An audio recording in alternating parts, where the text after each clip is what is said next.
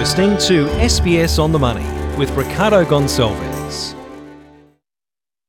Hi everyone, it's a daily 10-minute business and finance news wrap for this Tuesday, the 16th of November 2021.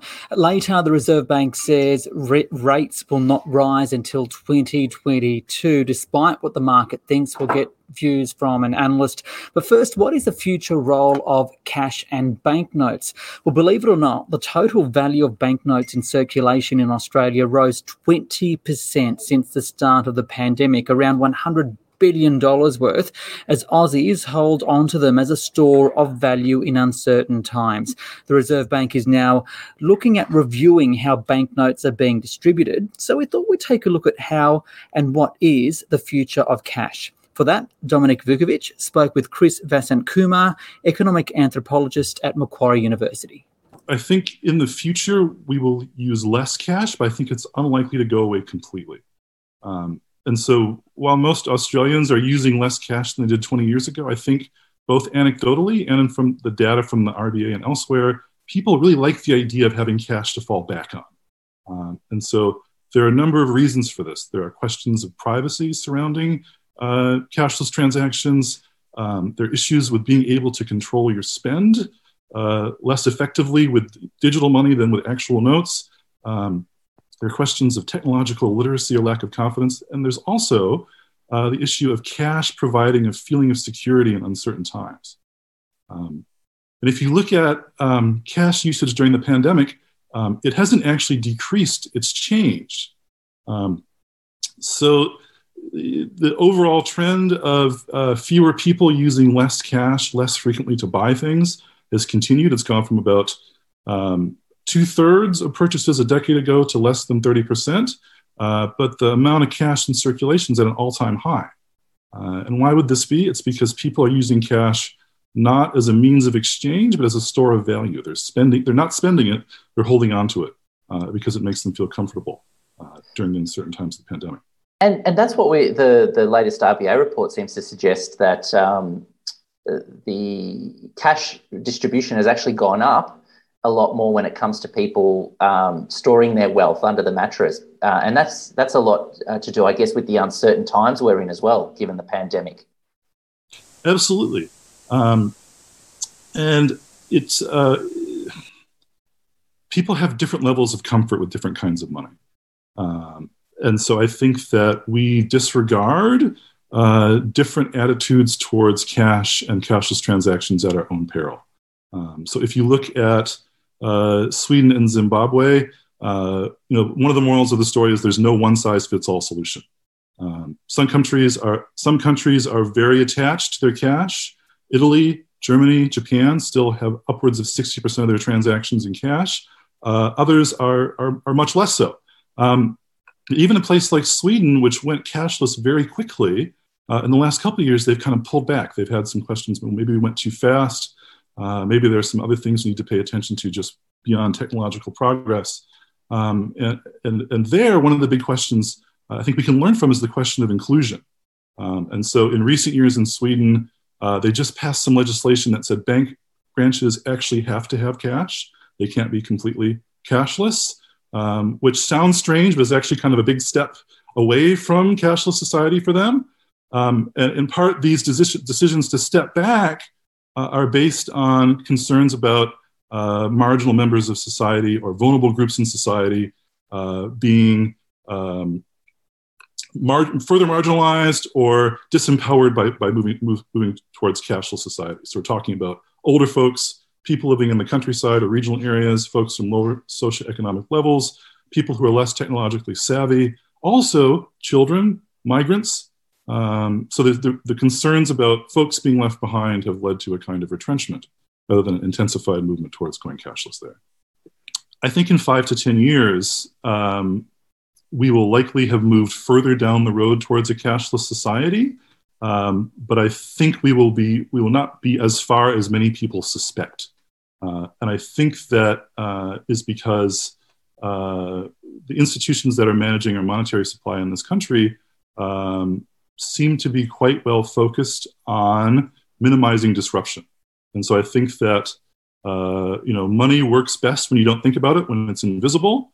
And if you move slowly towards cashlessness in a way that doesn't sort of remind people that things are changing with your money and you have to hold on to this cash because it's going to go away. If you move slowly and judiciously, I think that, in 5 to 10 years, there will likely be much less cash usage, but we can't say for sure whether that will actually be reflected in an increase or a decrease in the amount of cash in circulation. Dominic Vukovic speaking there with Chris Vasant-Kumar from Macquarie University. To the Australian share market now, which did fall today by about 0.2%. The S&P ASX 200 7420.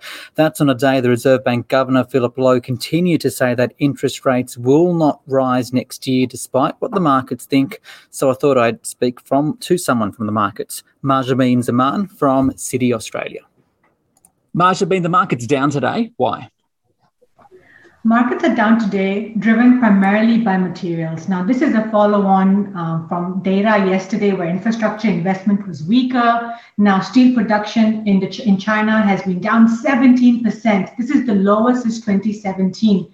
Now, a combination of declining steel production and falling aluminium demand from property downturn in China has really impacted the sentiment in the material space. Now, obviously, financials are also softer today, and this is on the back of the RBA speech today. Rates are not going up till the end of 2023. Banks tend to do well in a rising rate environment. Let's go into detail about what Dr. Lowe said, the RBA governor, essentially saying that, hey, there will be no interest rate rise in 2022, despite what some people in the market saying. What exactly is the market thinking, especially after what the governor said today?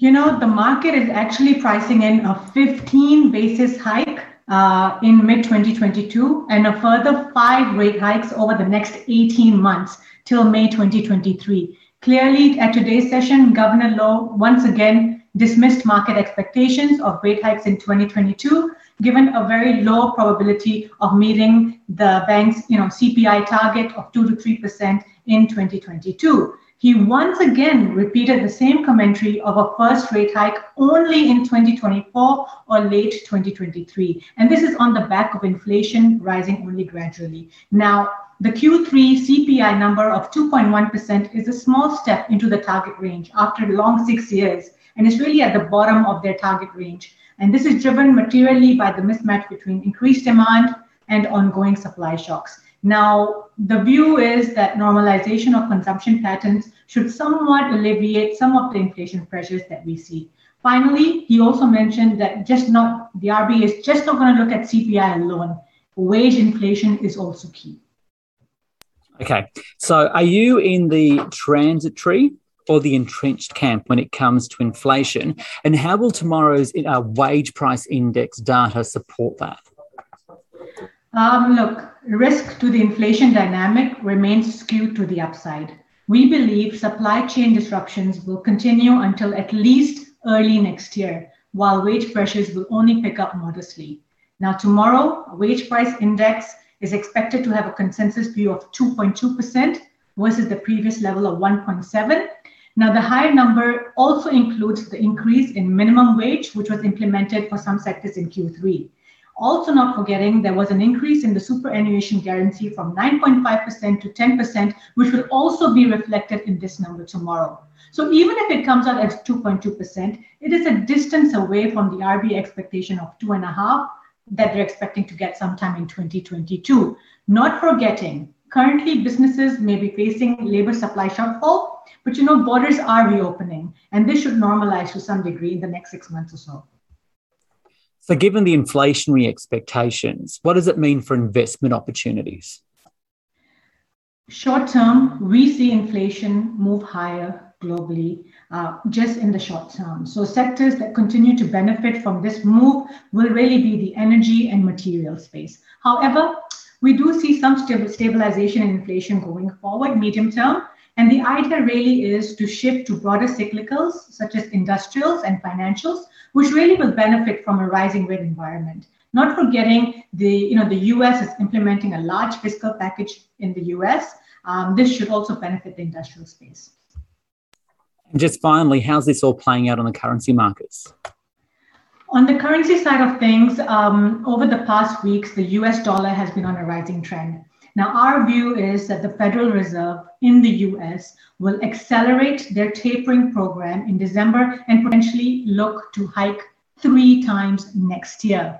Now, with Governor Low's speech today, it's evident that there is a divergence in the central bank commentary in Australia versus the rest of the world. Look at the US, look at England, look at New Zealand, which are all now turning hawkish. So at Citi, we are more hawkish than the RBA. We are of the view that the first RBA hike will take place in Q1 2023.